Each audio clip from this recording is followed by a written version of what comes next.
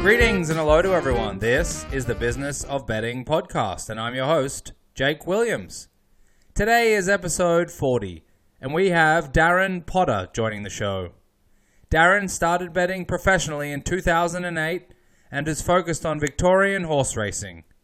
Darren talks about money management, the skills required to be both a form analyst and a betting expert, whether you can be out of form when doing the form, track walking, and a myriad of other insightful betting topics.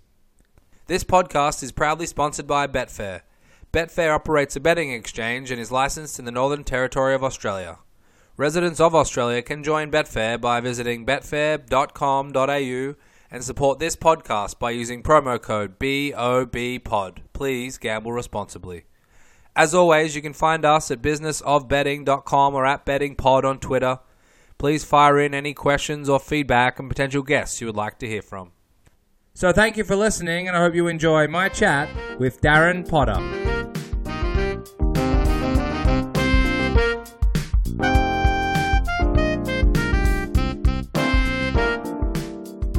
Today I'm joined by Darren Potter. Darren, thank you very much for your time.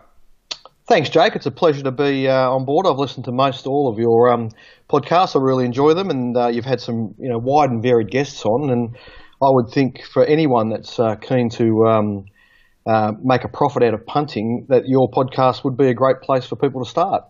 Much appreciated. I certainly agree, Darren. I'm looking forward to chatting to you as well.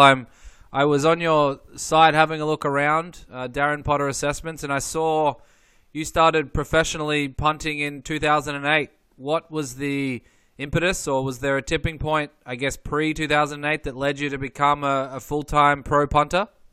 Well, I'd always been a very keen carnival punter, I suppose, and had an interest in racing from a young age. But in 2008, I sold a recruitment business that I'd run for about a decade.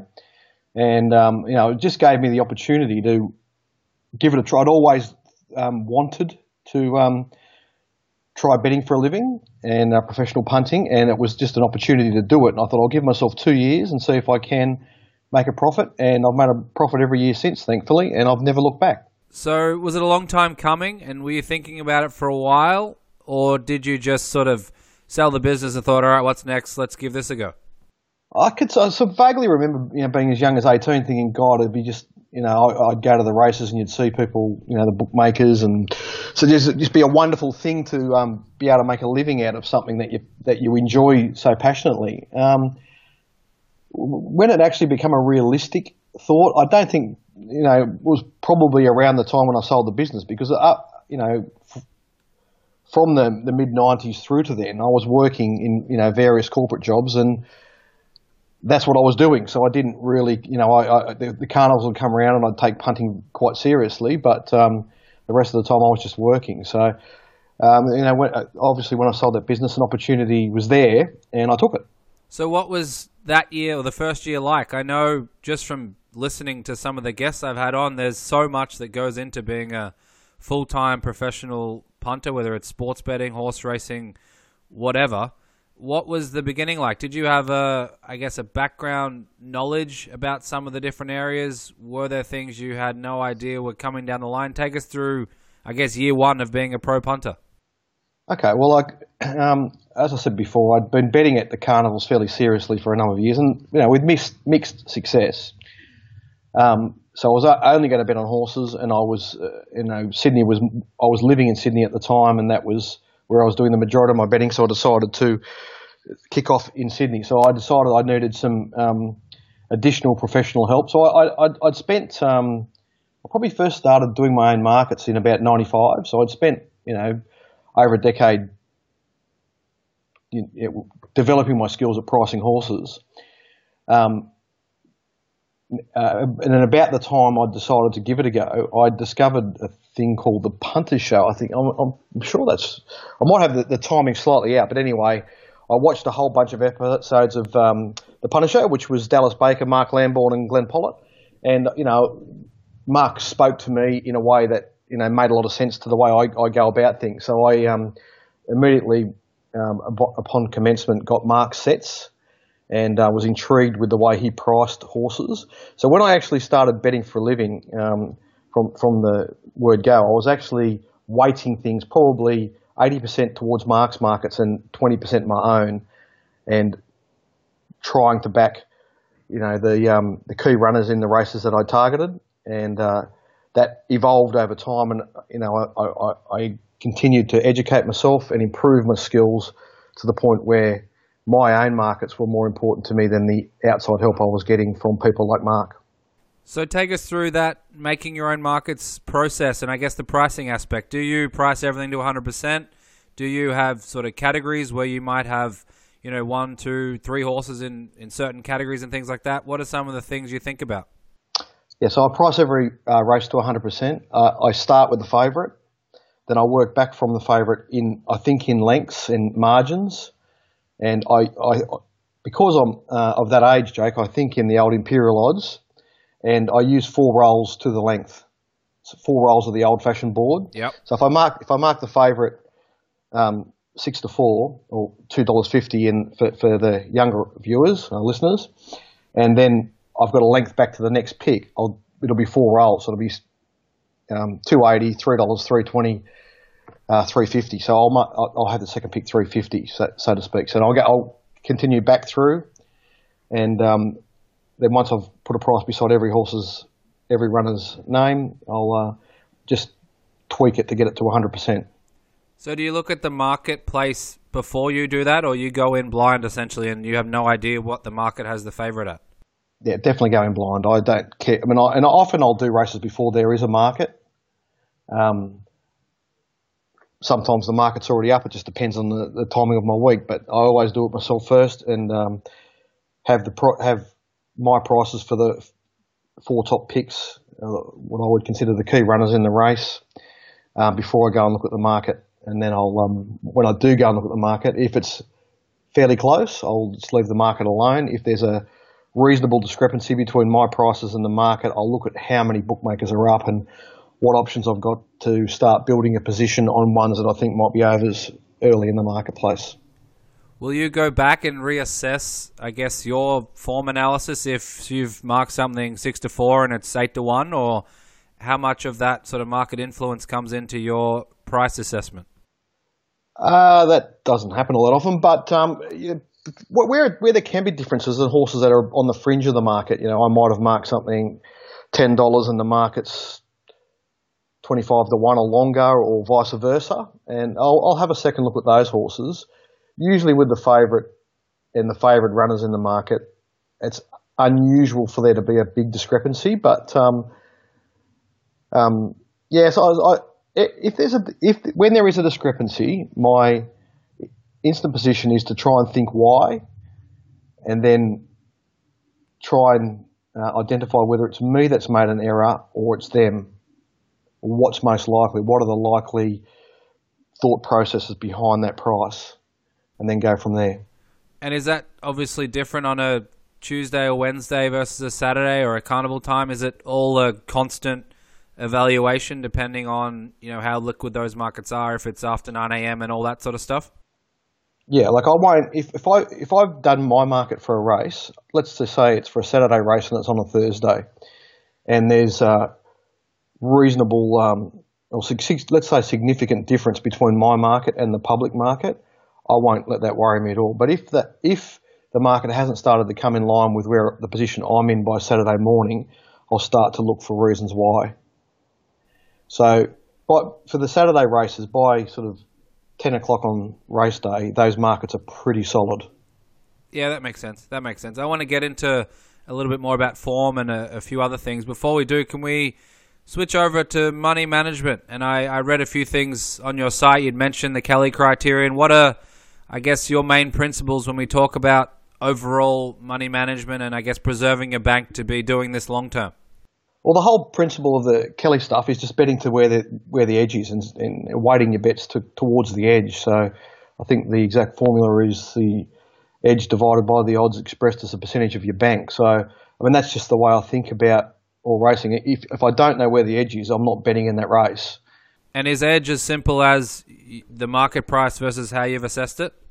Yes. So in the end, every bit of I gather all sorts of information. When I look at a race, the first thing I do is get the race in front of me in barrier draw order. I don't like looking at it any other way. I produce a speed map to start to get a feel for that race.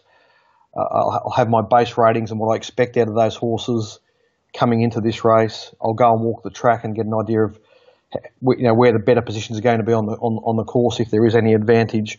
And all of those factors I'll try and bring together and express in my assessed price. So at the end of the day, if I'm saying the favourite's a $2.50 chance and the second pick's a $5 chance, I'm saying that there's a 60% chance of those two horses winning the race. And then if the market's saying it's 50%, well, then I've got an edge over the market in my view.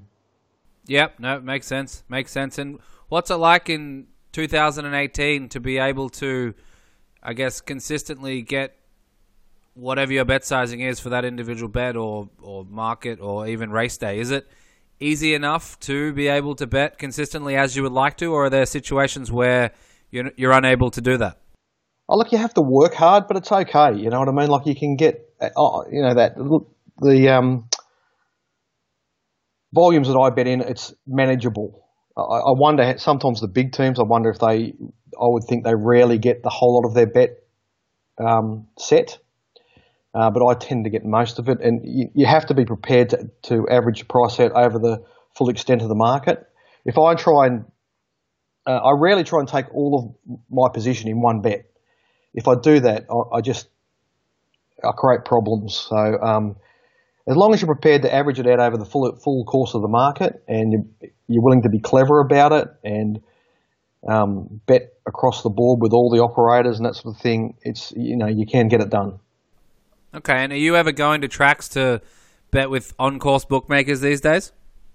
No, rarely. It's a disadvantage, Jake. Just the flow of information, and it's the way I work. I review a lot of races and I review them extensively. And like the races, particularly that I'm betting on, I actually review them during the meeting. So as soon as they go across the line, I rewind the footage and I watch it half a dozen or so times. And that's hard to do when you're on course. And so the minor advantage you can get occasionally being on course these days with some of the wingers in the betting ring taking different positions, the minor price advantage you might get doing that is outweighed by the other stuff. And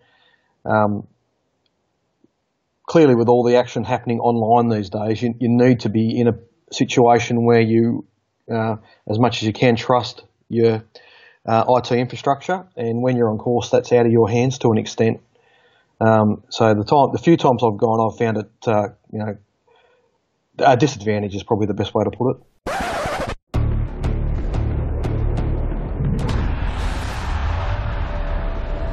Rethink the way you see sport. Every action or play can be represented by a series of numbers. When you analyse this data, patterns begin to emerge. If you follow these patterns and develop systems, you can play the game within the game. Betfair.com.au. Gamble responsibly. Okay, and so what can you be doing to monitor the online marketplace? Are there things you do, whether it's through dynamic odds or monitoring Betfair? Do you have a network of people you speak to? What are your approaches to being able to understand what's happening, real time with the markets?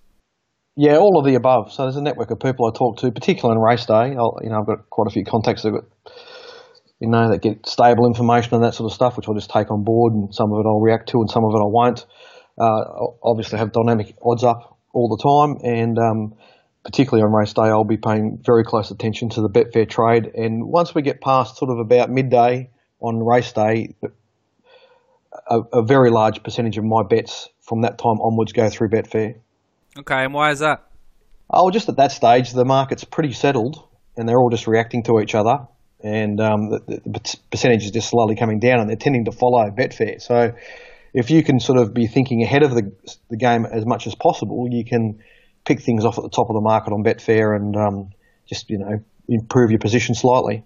So once you've finalised your pricing and you sort of understand, I guess, the race as much as you can, do your bets change based on the market? I mean, if there's a $3 chance that gets out to $6.50, are you likely to then back that because of the, I guess, perceived edge there, or are you not touching it because of the market drift? How do you approach, I guess, a marketplace that can fluctuate? Well, you could give me two different races with the exact same betting dynamics. You know, you might have a $3 out to $6.50 favourite, and I'll react differently to both because of my understanding of the reasons it's happened. So if I understand the reasons why it's happened, and I think those reasons are legitimate, and that horse is the original price, you know, just say I might have marked it $3 as well, is false, and there's new information available that means that the correct price for that horse might be something closer to $10 or whatever, then I will reduce my position on that runner. Alternatively, if I think the market's making a mistake, I'll just keep backing it on the way out. So what are some reasons why it might be false, for example? Are you talking about it just went up way too short, there's a bias, there's, you know, wind, there's the jockey's not going so well? What type of information might sway you? I'm trying to think of a good example of one when that's happened. Is it certain stables that you're happy to follow or follow out? Is it depending on a million factors that just become a soup that you know in your head and it's hard to explain? Okay, look, I've just thought of one. So here's a good example. So recently there was a race at Caulfield, and there were two equal favourites in the early market, Twitchy Frank and Paris Rock. They were both around the 2-1 mark. Now, as the race got closer to jump time, there was a groundswell of support for Twitchy Frank because the track was a likely leader, and there was on-pace runners were sort of dominating the card. The map was slightly tricky for the other runner. Twitchy Frank was more experienced. It had cities form. There were a number of reasons why the big teams and the bigger players, the players that have the biggest impact on the market, were being attracted to that horse, and it started to shorten. Right, so it was at least $2.50. It could have even been shorter from memory. Now, once that happens, something's got to happen with the other runners. Okay, they have to move in relation to each other. Yeah. Okay, so there was a couple of middle pinners in that race. They were there was a first upper called Earth Angel and a Darren Weir runner that was up in distance that were slightly fancied. So their prices weren't budging. So something had to give. And the only horse that was left to be a victim in the market was Paris Rock. So it got out to very late in betting, close to $4 on Betfair. Now, I mean, you know, I think at one stage it was probably favourite around the 260 mark on, say, Friday. And here we are they're going into the gates and this horse is getting out towards $4. Well, I was happy to keep backing it. In my mind, that was just a pure case of the momentum getting behind Twitchy Frank. There was a map component to it. I was already on Twitchy Frank at a reasonably good price. I wasn't worried about it, and I was not one bit concerned about the drift on Paris Rock. It just seemed like an attractive opportunity to me. So that's just an example. That's the sort of thing that can happen. But interesting. There are a lot of other cases where horses drift dramatically, and you just know that the horse is not right. It's to do with the soundness of the horse. So okay. when I think it's a case of there's some stable information that's leaked out, and it's Betfair's leading the charge, and there's an obvious soundness issue with this horse, I'll be very cautious with them and try and minimise the damage. So for just a regular Saturday punter who doesn't do the work you do, is there a general rule that's worth thinking about? Is it, you know, if something goes from $3 to $6.50, in general be cautious, or is there a general rule at all, or is it just you've got to evaluate everything? I think the closest you can come to a general rule is if they don't have a price, as if if there's a layer on Betfair that doesn't care what price they're matching on the other side of the bet, that's a real red flag. And that's both ways. Like sometimes they're willing to just keep backing a horse no matter what price, whatever's up there, they'll just take. Yep.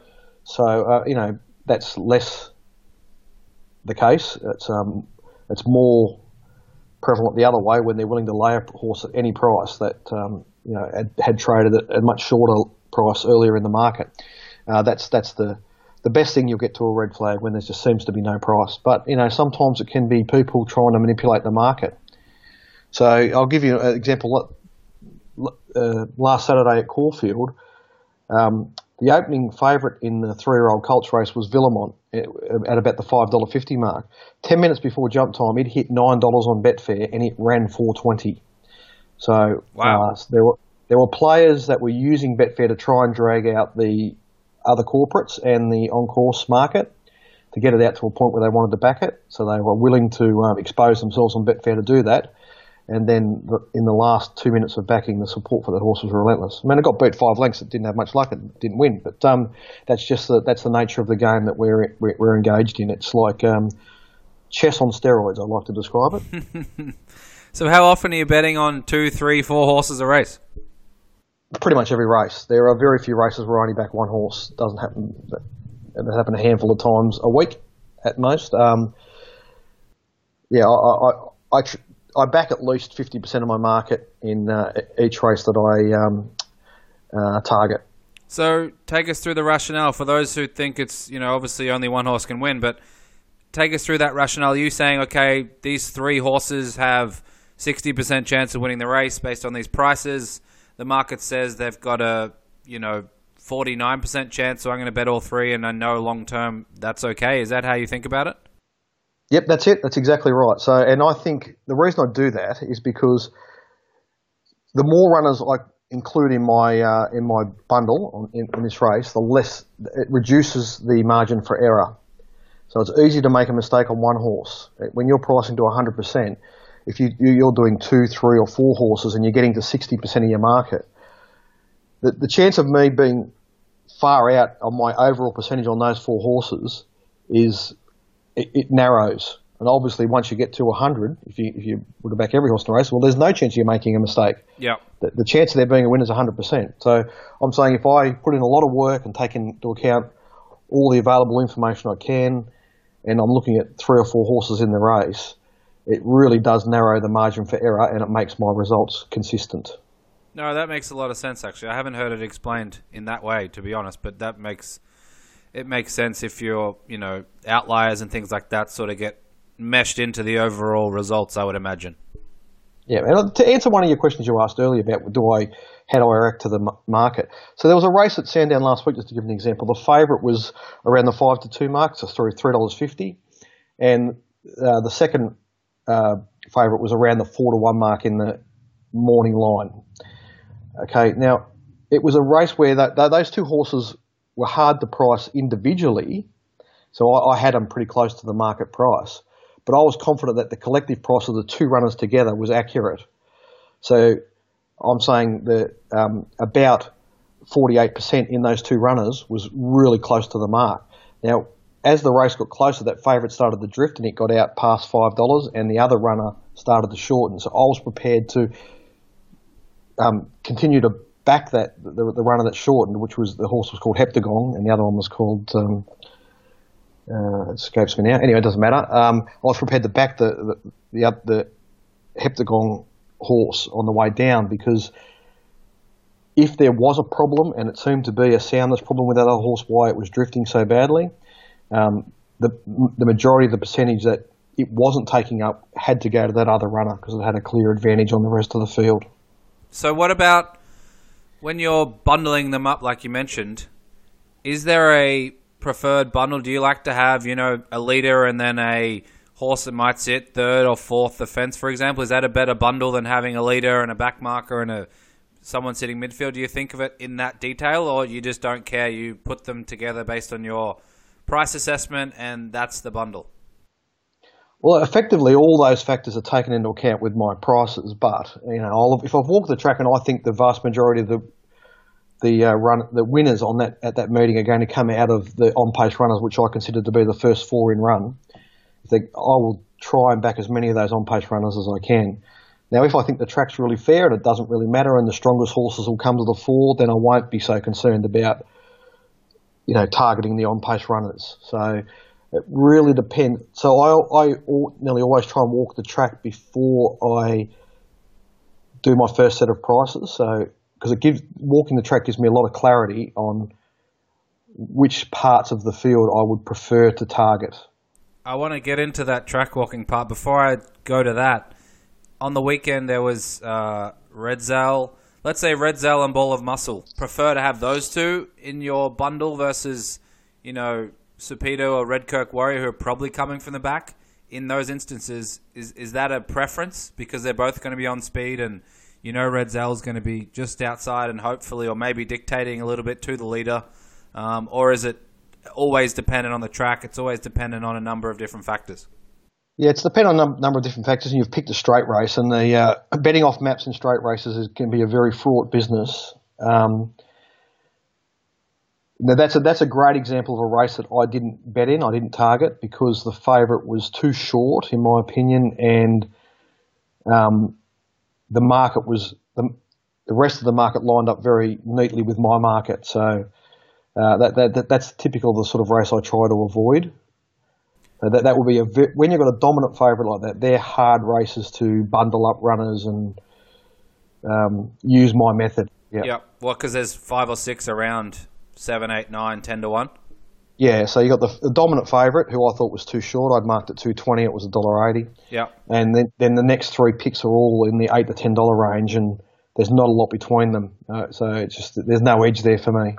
Okay, so let's get into track walking. How did it start out? How do you decide one day, unless you've grown up with it, let's say, or you're involved in preparing tracks? How do you get started doing track walking? Well, some of your former guests, Mark Lambourne, used to talk a lot about track patterns and the way tracks raced in different rail positions and so forth, and that got me interested in it several years ago. And then Vince Arcadi, another one of your former guests, would talk about lanes and how they perform. And now at the time I wasn't in a position, I was in New South Wales and wasn't geographically placed to go and look at the tracks. But about 3 years ago, I moved to Melbourne, and I was at a function with some punters. The first week I was down here, I talked to a guy called Trevor Lawson, and Trev has walked all the tracks in Victoria for this part of a decade or more. And I just asked him some questions about how you got access and that sort of thing. He said, look, they all encourage it. It's not a problem. How do you get on the track? People who've been to the races probably think, they're not going to let me just walk down the Flemington Straight. How do you get on there? Well, you sort of look, when I'm walking them, it's not the day of the meeting. Okay. I sometimes I do go on the day of the meeting for a second look, but I typically try and walk the track on Thursday afternoon, exactly 48 hours before the meeting starts, so I can get a good feel of what it's going to be like by race 1, or race 2 or whatever. Yeah. But so all the tracks in Victoria are accessible to the public, really. So in Caulfield's case, it's Crown Land. It's actually a public park. They only lock it up on race days. Is that right? So if you go to Caulfield on any day of the week, there'll be people walking around there with their dogs and that sort of thing, and joggers and all sorts of people. So not so much at the other places, but they're all easy to get into, and the track staff are very welcoming. If you go and introduce yourself, I'll become very friendly with all the track guys at all the courses. So if I want to go out on race day and have a look at an hour before race 1 or something like that, I always call the track manager because I've come to know them, and they don't mind me providing me with access. But so it's something that they want good, truthful information to get out there in the marketplace, because just the nature of punting, when something goes wrong for punters, the first thing they do is look for who they can blame. So it's either the horse, the trainer, the jockey, or the track. So so a lot of misinformation gets spread on social media and that sort of thing. So as a way of combating that, the track managers actually like really good information to be out there, and they get very frustrated with journalists and that sort of thing that write comments about the track when they haven't taken the time themselves to have a look at it. So is it an art or a science? I mean, what are you out there looking for? I've seen jockeys sometimes out there, and I'll get to that in a minute about what they're looking for, but they've got, looks like umbrellas or some type of stick that they're poking into the ground. What are you doing when you're walking down the straight? Yeah, I'm not quite sure what the answer is. It's somewhere in the middle of an art and a science. I use a scoop hole, but whatever you use, as long as you use the same thing every time.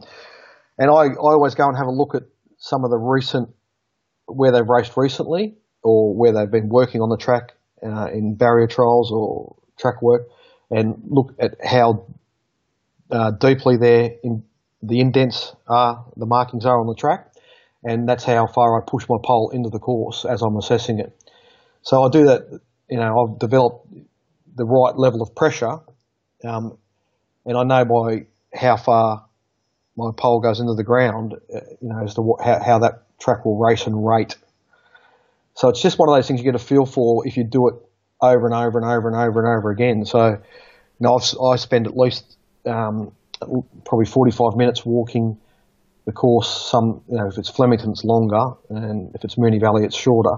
But so if you imagine doing that at least twice, 2 to 3 times every week, you just get a feel for it. You can feel where there's firm spots and soft spots, and where some of the course preparation equipment's had an impact on the track.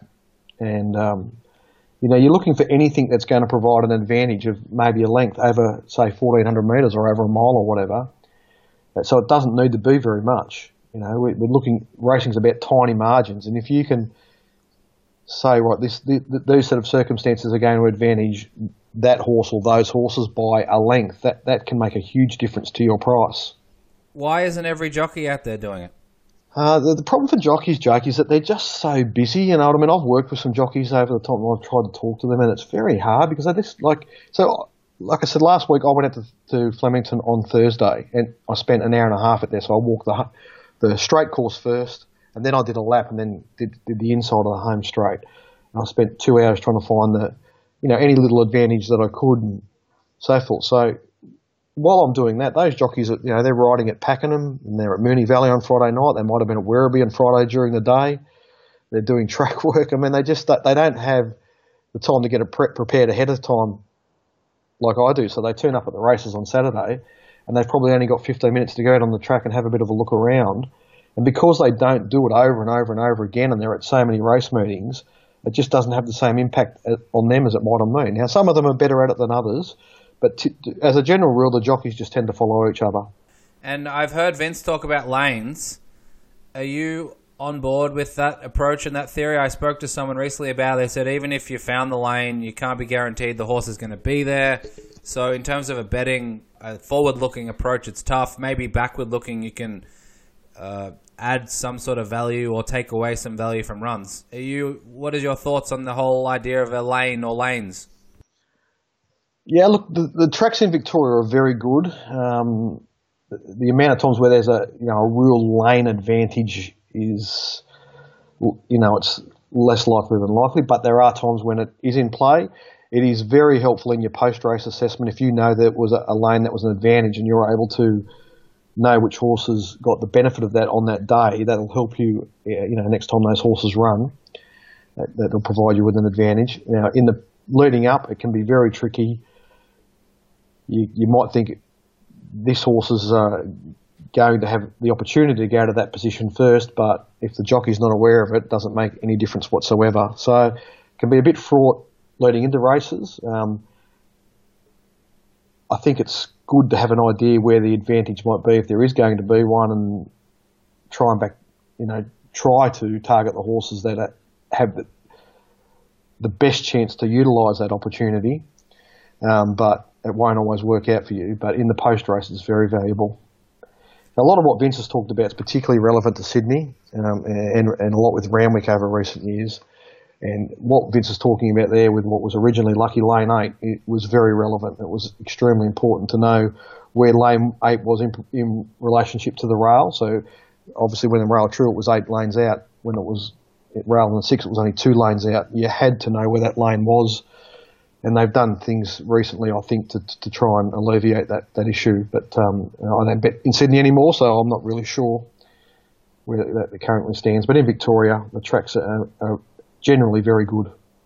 So I want to talk about how you do the form in a sec, but before we do, why didn't you stay in Sydney? Was it a racing issue or a betting issue, or was it just circumstance and other issues? Yeah, well, there were a number of issues, but, from a racing point of view, I'd started in Sydney. I'd bet exclusively there for at least 4 seasons. The time I lose track of my time, but I'm thinking about this. I was discussing it with the boys on the racing rant the other day, and I couldn't remember exactly which year at all when the transition exactly happened. But so for the first 4 years at least of betting professionally, it was in Sydney exclusively. The only times I bet in Melbourne were during the Spring Carnival. And one of those Spring Carnivals, I just thought, wow, the racing's just different down there. I'm going to extend it out this year. And I kept doing form in Melbourne for a further 3 months and found it to be very, the opportunities for my type of betting were richer in Victoria. So for a period there, I did both. Then with the dominance of the, particularly the Chris Waller stable, but the top stables in Sydney, it was just getting tighter and tighter up there, and there's a much bigger gap in New South Wales between the provincials and the Metro horses. In Victoria, the structure's a lot flatter, and that leads to more opportunity and greater depth in the fields and greater depth in the betting market. So I got to the point where I was much more focused on Victorian racing, and I'd sold some property in Sydney. I had an opportunity to move. So my wife and I packed everything. We sold most of everything we owned, and what was left we put in the car with our 2 old English sheepdogs, and we came to Victoria. That's really interesting. The Betfair Exchange isn't a house that sets the odds. It's betting at its purest. One punter's opinion against another's. Play the game within the game at betfair.com.au. Gamble responsibly. So let's talk about doing the form. Are you watching videos? Are you pencil and paper and going through the numbers? Do you have a supercomputer that crunches everything? Take us through, without going into too much detail or any proprietary information, but what are your general thoughts and approach to doing the form? Okay, well, it's Monday today, so I'll start from there. So Monday at the moment is race-free Monday in Victoria, which is just wonderful. Wow. So today I'll review all of the meetings. I've already done a number of them, but the meetings that I haven't already reviewed that happened in the last 7 days in Victoria, I'll review today. So I start with the times, and then I'll do the videos, and then I'll focus more. If it's at the further out wide or the lower stand of the meeting, the less that will be. I might not look at all the. I look at all the videos to see where the winner was in run, because I want to use that as an assessment for whether there was any track bias. But in terms of in-depth study of the video and which runners were unlucky and that sort of thing, I'll only do that on the fast races out wide. And as I get closer into Victoria and the stronger meetings, I'll get deeper and deeper into that analysis. So by the time I've done it, usually by the time I've looked at every race in Victoria for the week, some jump outs and maybe a couple of interstate races, I usually review about 100 races a week, with a lot of that work happening on Monday. Okay, then I'll start looking at the Wednesday meeting, and sometimes I bet I'll find a race to target on Tuesday as well, so that I might look at 1 or 2 races on Tuesday, but I'm getting prepared for the Wednesday meeting, which this week's at Caulfield. So I'll get all the fields in front of me and barrier draw to start to do the speed maps for the whole meeting. And then before I get anything beyond the speed maps, I'll go out and walk the track. So I'll either do that this afternoon or tomorrow afternoon at Caulfield. So as an example, we've got 2 meetings this week at Caulfield, Wednesday and Saturday. On Wednesday, the rail will be at 14 metres, and on Saturday, it'll be back into the true. So it might as well be 2 different race courses. It's so different. So going out and walking the track tomorrow, even if I don't find any particular lanes or advantage, it'll just put me in the right mindset, and it'll give me some clarity for when I start nailing down the numbers for those horses, which lead to my prices. So once I've got the speed map in front of me, I've walked the track, I'll start to look at the platforms that those horses have got coming into each race, and I have a scale of performance that I use. That's it's not in line with the official handicap ratings, but it's in the same universe, if you like, but it's just a lot more compressed. Okay. And I think in lengths, so 2 points to a length, and so if on my scale a horse last start performance is 90 and it's meeting horses in the next race that's 100, it needs to find 5 lengths to be competitive with those horses, if that makes sense, right? So in like the Group 1 horses are performing at a level of 110 above, so that's there's very few horses that get to that level on my scale. The majority of Metropolitan Saturday races, if you like, are 1 in the 100 to 105 range. And the majority of midweek metro races are won in the sort of 94 to 99 range. Some get to 100. And a lot of the provincial races are run in the sort of one in the 86 to 94 range, if you like. So, when I say I review all those races in Victoria, each race has that rating for the winner and then works back in lengths from that winner for every runner.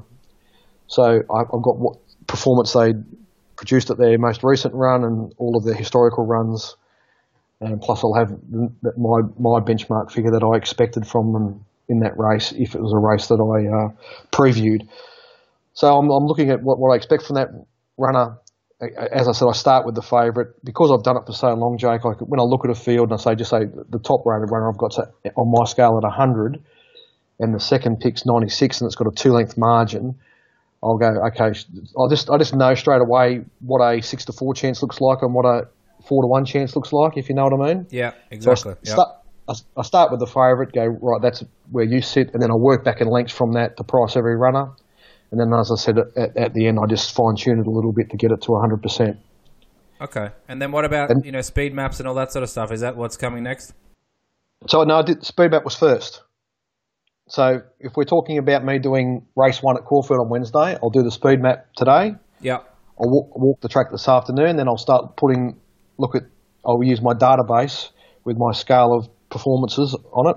I'll start to put the ratings beside each horse, and I'll adjust them slightly depending on the tempo of this race and that horse's position and what it's about to achieve, what it can achieve. So it might have produced 96 at its last run, and I think all the conditions here, it's got a good position, it can get to 98 here. So I'll put 98 in the thing. And like I said, if the top pick in the race is 100, that means I've got it 1 length off the top pick. Yep. So speed map first, then get a picture of how I think the track's going to play. So as I'm doing my expected performances, I'm looking at the tempo and where that horse is positioned and where it's positioned in relation to the top-rated runner in the race. That's something I always take note of. And I'm getting those numbers, trying to get them solid before I start. The last thing I do is the pricing. It's the last piece of the puzzle. So you have all the information on paper and in your head, and then you go and finalise the price assessment. Exactly. So I have the computer in front of me, but as you're talking about, I've got a piece of paper in front of me. I have a big pad that I have one pad per month that regular viewers of my YouTube show will see. I always have that pad in front of me. So the results are all in the back and the previewed races are in the front of that pad. And I do that to try and help paint a mental picture of the race for myself leading into the race. I'd like to just have this mental picture of how this race is going to be run, where the runners all fit and so forth. So, I do that for a whole bunch of reasons, but one of the real value parts of that people might not expect is when I see support for a runner in the market that I might not have backed, I instantly think, why are they backed? Like the picture I've formed for this race in my head will give me clues as to why they're backing that horse. And it almost in a subconscious way will trigger in me, yes, I need to cover myself on this horse and make sure I don't lose if it wins, whether I need to build a position on that horse and make it a winner for me, or whether, no, they're making a mistake backing this horse, I'm happy to let that horse go around against me. So sometimes something will just click based on seeing the market move or changes, and then you'll look at what you've done and think, oh, I missed that or overlooked that or haven't priced it in enough. Exactly. So I think the mental picture I paint for each race going into it, when the market starts to move in certain directions, it always triggers something in my subconscious that sort of help me use my instinct to decide whether I've made a mistake, the market's making a mistake, which direction I need to go in. That's just thinking about pre-2008 and probably the fun you had betting carnival time doing 20 minutes of form, and now what it's evolved into sort of 10 years later, it's pretty spectacular. Yeah, look, I feel grateful every week and every day I get up, and this is what I get to do because I enjoy every week.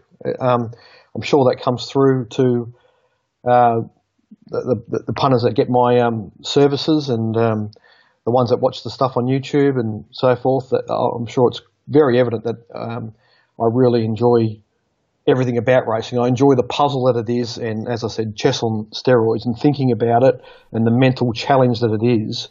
It's exciting.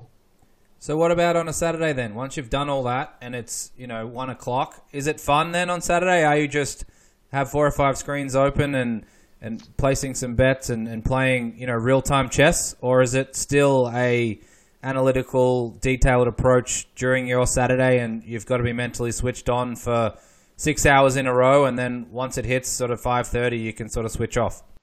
Yeah, it's I don't know if I really enjoy it. I find it rewarding and challenging, but I don't know if it's fun, because it will like a day. A race meeting will drag you in all sorts of places that you didn't expect to be dragged to. And I think things will happen that you just don't expect, because it's just it's an intriguing game full of all sorts of characters, and it's very competitive, and people will do what they have to do to win. So, you've got to be open to the possibilities.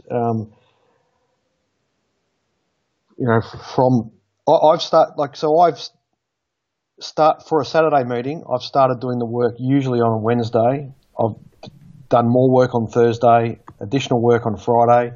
Usually by about lunchtime on Friday, I've sent some information. I've completed my pre-meeting preparation, if you like, pre-race day preparation, and the information's gone out to my subscribers by about lunchtime on Friday, and then there's usually a Friday night meeting that we're involved a little bit in or whatever, and I won't think about it again until Saturday morning after scratchings, because the scratchings can have a significant impact on the card.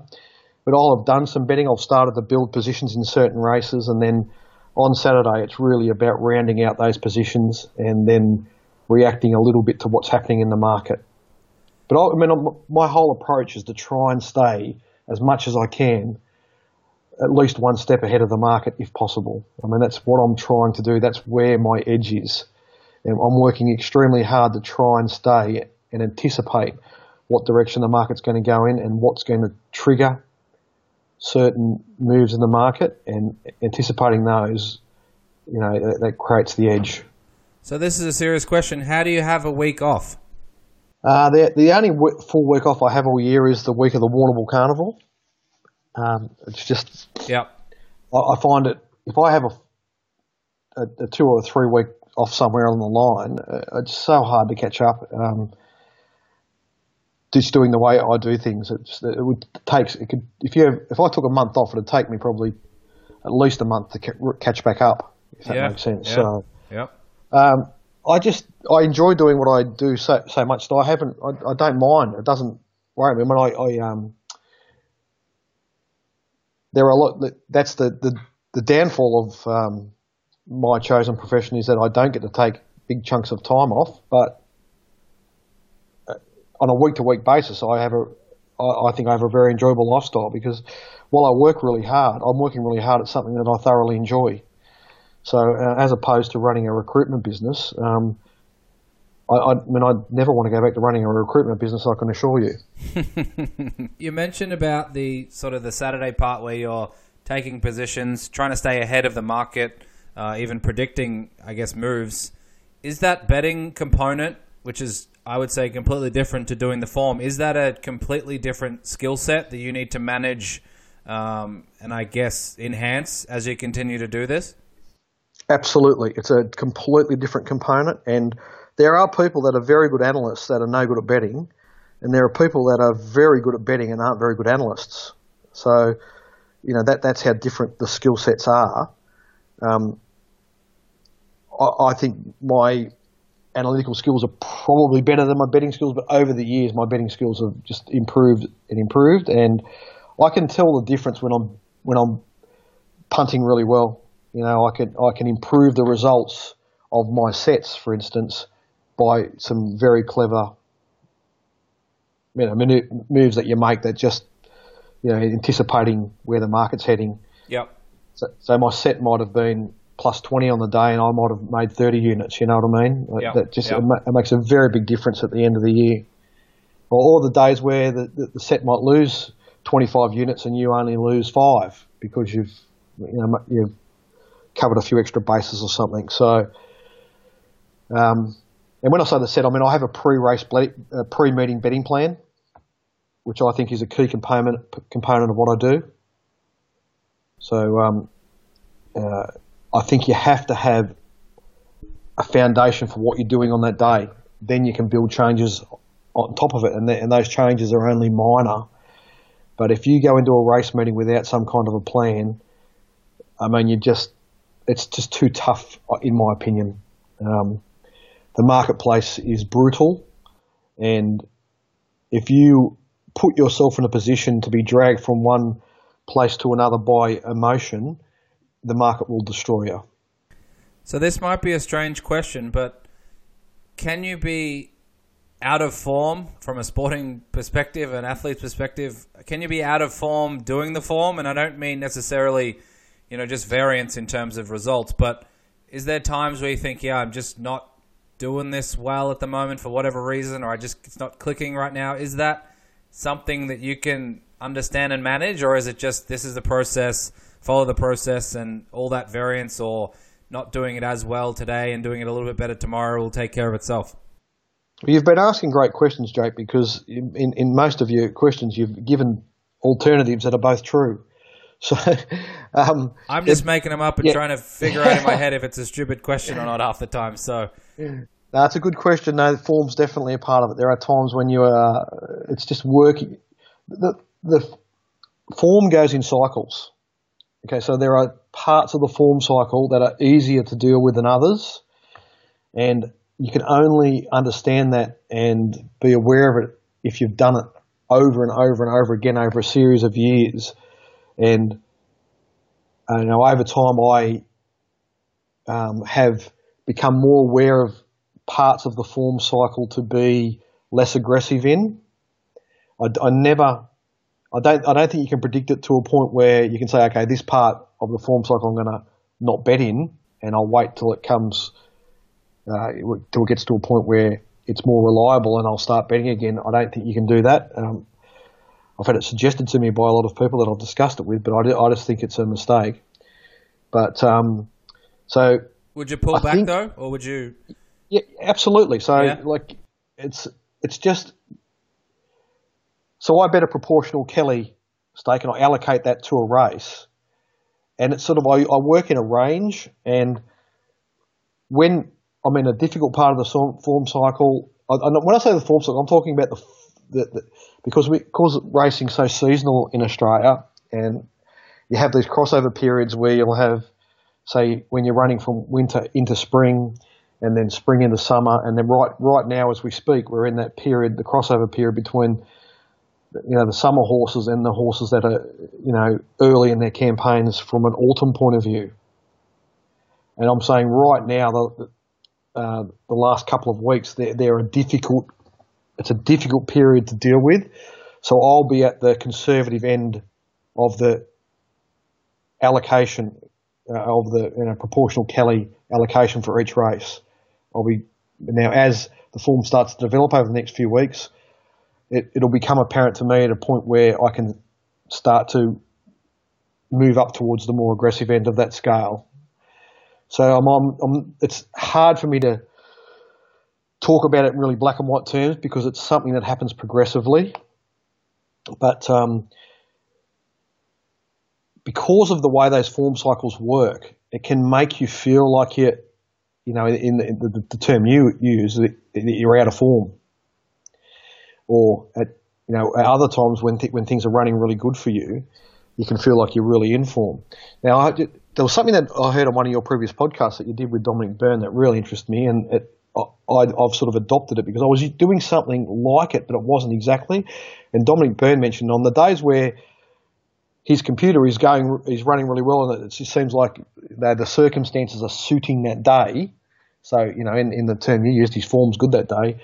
He has a second bank that then he utilises on that day to increase his level of commitment on that day to take advantage of days when his form's good. I think that's a really interesting concept, and that's something that I've tried to fold into what I do to an extent anyway.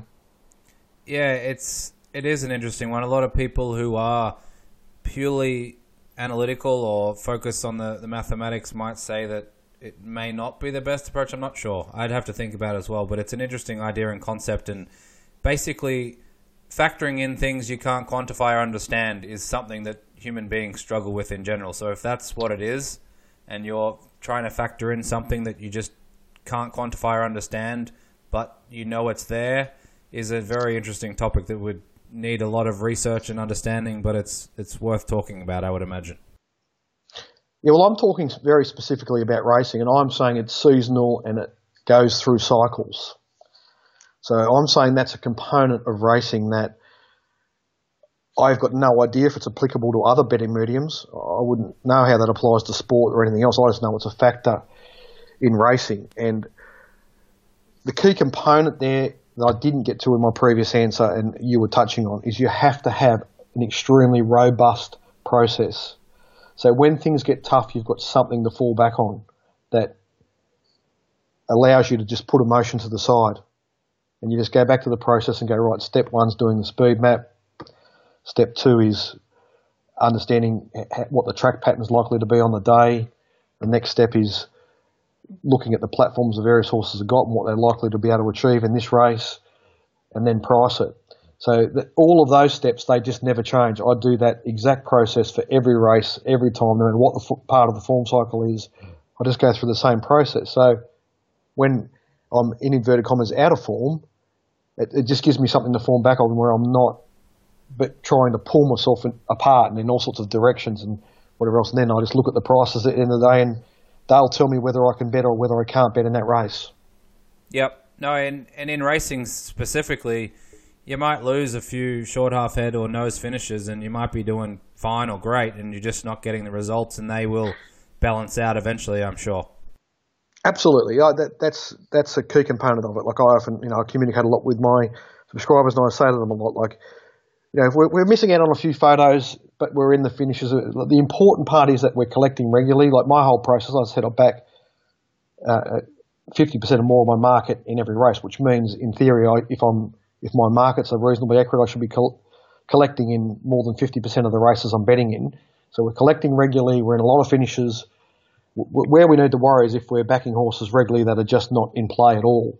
That's if that happens, then I need to just take a step back and look at what I've done over that period and just see if anything needs tweaking. But my whole approach, I've got some things written down on my desk that I try and stick to every day. And that's, first of all, I've got to know, I have to know where the edge is.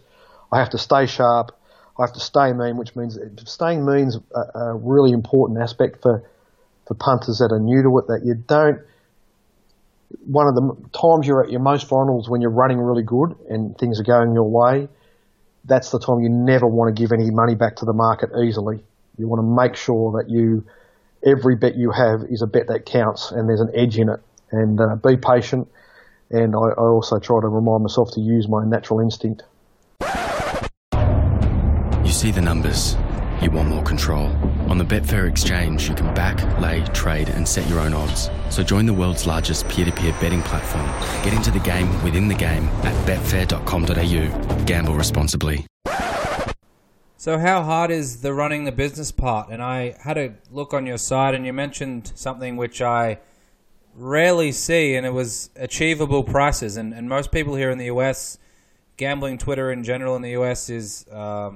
let's say, not always the nicest place in the world to be, but a lot of it is about, releasing prices at the wrong time or saying it was available when it was available for 3 or 4 minutes and those type of things.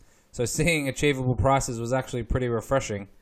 How hard is it to manage a business while doing all of the things we've already discussed? And was that something you, I guess, factored in and anticipated, or has it been more than you anticipated?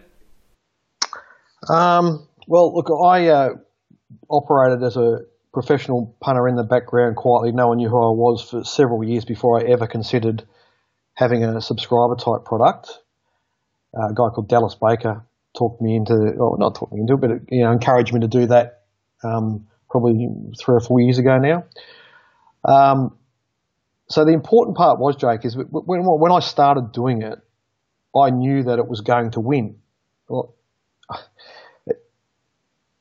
you have to have, if you're going to provide information to a subscriber base, you don't know what's going to win, it's almost certain to lose. Okay, because whatever emotional roller coaster you might have doing just your own betting, that will be magnified dramatically if you're providing that information to other people and you're costing them money. So by the first time I ever offered anything publicly, it, in my mind, was extremely robust. And I had all the tools to fall back on if things got tough. And of course, when I first offered the set, the first 4 weeks it lost. Of course, that's what always happens. And and I said to Dallas at the time, look, I think we went the first week we might have had 20 customers, and by the week 4 we had 3 left. And I said, just don't say a word, just let it go along and wait till we've got something to talk about before we ever talk about it again. And I think I won 12 of the next 14 meetings and had a huge spring carnival. And halfway along that, at the time, Robbie Waterhouse was providing a service through the Punters Show, the same as I was. And one of the stewards in Sydney decided he wasn't going to allow Robbie to do that anymore because he was a licensed bookmaker. And as it turned out, a lot of Robbie's customers come over to my service, and we won like a high percentage of the weeks over that spring carnival. So I've never looked back since then, and my customers have done well. Now, the problem with this day and age, Jake, with the way social media is and the internet these days, anyone can offer something these days, and they can make all sorts of outrageous claims. And unfortunately for some of these people, they haven't learned how to win properly themselves before they've offered it to other people. And they're trying to learn on the run, which I can't, the difficulty of doing that, I can't even imagine how difficult that would be. You really have to do it in your own space and time and make sure that you completely know what you're doing before you offer to anyone else publicly. Otherwise, you're just asking for failure, I would say. Yeah, and it sounds very stressful doing that, but obviously that's what happens too much on social media, and I guess that's why you need to do your research before you're throwing money away and signing up for those free tipping services or $10 a day and things like that if you're not completely sure it's what you need. Just to probably answer your question thoroughly, like in my case, I want to make sure that the results that I report on my results page mirror the experience of the customers. So the prices I put up are the prices that they would have been able to achieve given when the information was available to them and what the market did. So, and I see it as a virtue that often the subscribers will have done better than the results I report. I think that means that they've done a really good job with the punting side of it that we were discussing earlier. And good on them if they have. If they've taken that information and improved the result with some clever punting, they should feel good about that. No doubt. And at least it's, like you mentioned, it's achievable. They've got an opportunity to achieve those results, and that's all you can really ask. Obviously, you see, NFL games where it's -6.5 for 5 seconds, and it's -7 or closes -7 or -7.5, and they put out -6.5, and it's just not ideal in many respects. But yeah, it was refreshing when I read it that way because it certainly gives them the opportunity to be successful at those prices. Yep, absolutely. So I'm cognizant of your time, Darren. I really appreciate it. One more thing before I let you go. What type of content do you consume? Do you listen to podcasts? Do you listen to the radio, RSN, or things like that? Do you watch TV shows about racing? How do you mentioned a few things before about staying sharp. Are there things you would suggest for others who are spending a lot of time doing this and might be looking for different outlets? What's some of the best places or places they can find some things to help their punting? Well, sadly, mainstream media these days is a bit, it's information lacking substance for the most part. So I look for the more niche stuff. The Business of Betting podcast, great place to start. And I would say to people that are going to try and bet for a living, the first podcast they should listen to is the one you did with the guy from the investment bank that talked about the Kelly betting experiment that he ran. Yeah, Victor. Yeah, that was fascinating. Victor, if you want to bet for a living, you need to understand those concepts. You can have your own version of them, but you need to understand betting to the edge. And anyone that wants to bet for a living and make a go of it would need to be able to do that experiment and achieve the maximum payout that they were offering, because as long as you manage your bank sensibly in that process, you will get to the achievable result. If you over bet the edge, you will go broke. And if you bet tails when the toss is rigged against you, you will go broke. So, yeah, we laugh about it, but it's not that standard across the board. Yeah, well, the two key things that punters need to understand is not over betting your edge, and not betting when the edge is, when you haven't identified an edge. So in that case, the people were being told that the toss was rigged towards heads, and some still wanted to back tails. So you'd need to beat that out of yourself before you ever tried to make a living out of punting. I read books. I try and. I mean, the amount of the number of good books on punting is fairly limited. It's a very limited space, but some that come to the top of my head was the one on one that Patrick Veach wrote. I think it's called Enemy Number One. Yep. That's a really good read. That for people that particularly are into horse racing and trying to get an edge there. That Patrick goes through in some detail his process. Looking back in time over how he won a lot of money off the corporates in England, and I think there's some value there. I enjoyed reading after you had what's his name, the UK Harry Finlay on your podcast. I got hold of his book and had a read of that. That was entertaining. But Harry's what an intriguing character he is, and full of good insights. Definitely. So those type of books, I'm always interested in that type of thing. I was an avid viewer of the Punter Show back in those days, back in 2010, 11, and 12, and 13. But since that's become the racing rant these days, and because I'm so Victorian centric these days, and they're Sydney, it's become less useful to me personally. But for people that are betting in the Australian market, watching what the guys produce there is of great value. There's shows like mine. There are other ones out there. There's just the more niche stuff that's available on, either YouTube or podcasts and stuff like that. There's just some good information out there. Have you read A Man for All Markets? I haven't. No, who wrote that? I'll write that down. Edward Thorpe. That's highly recommended. Yeah. Yeah, I've read a bit about Thorpe because one of the first books I read, particularly on the Kelly criteria, was Fortune's Formula, maybe? Fortune's Formula by William Poundstone, and that's a really good examination of the history and the principles behind Kelly, and I really enjoyed that. So yeah, I'll have a look at Thorpe's book for sure. Yeah, it's a very, very good book. Before I let you go, Darren, tell us about your site, and you mentioned the videos as well. Tell us a little bit about that and what you're offering, and how if anyone's interested in what we discussed today on the podcast, they can reach out to you, send an email, or what the best way to do that for them is. Yeah, well, look, Jake, I'll just be really straight up and honest with people here. As they might have picked up with here, the number one thing for me here is my own betting. I'm my own number one customer, if that makes sense. Yep. And the only way I'm going to be of any use to any of my customers is if I win myself. If I'm not winning, it's no good to them. So I've never tried to push the subscription business to any great extent. I like it being small, and I like the group of customers I've got. They're the right type of customers, ones that understand punting, are willing to ride the ups and downs, and they once they find me, they tend to stay. So that's the way I like it. So I've never made any attempts to really push my website. That's why people probably would not have heard of me or not seen my stuff previously. So it's just Darren Potter Race Assessments. There's not a lot of information on there. The page that gets by far the most traffic is the results. The results page gets updated daily.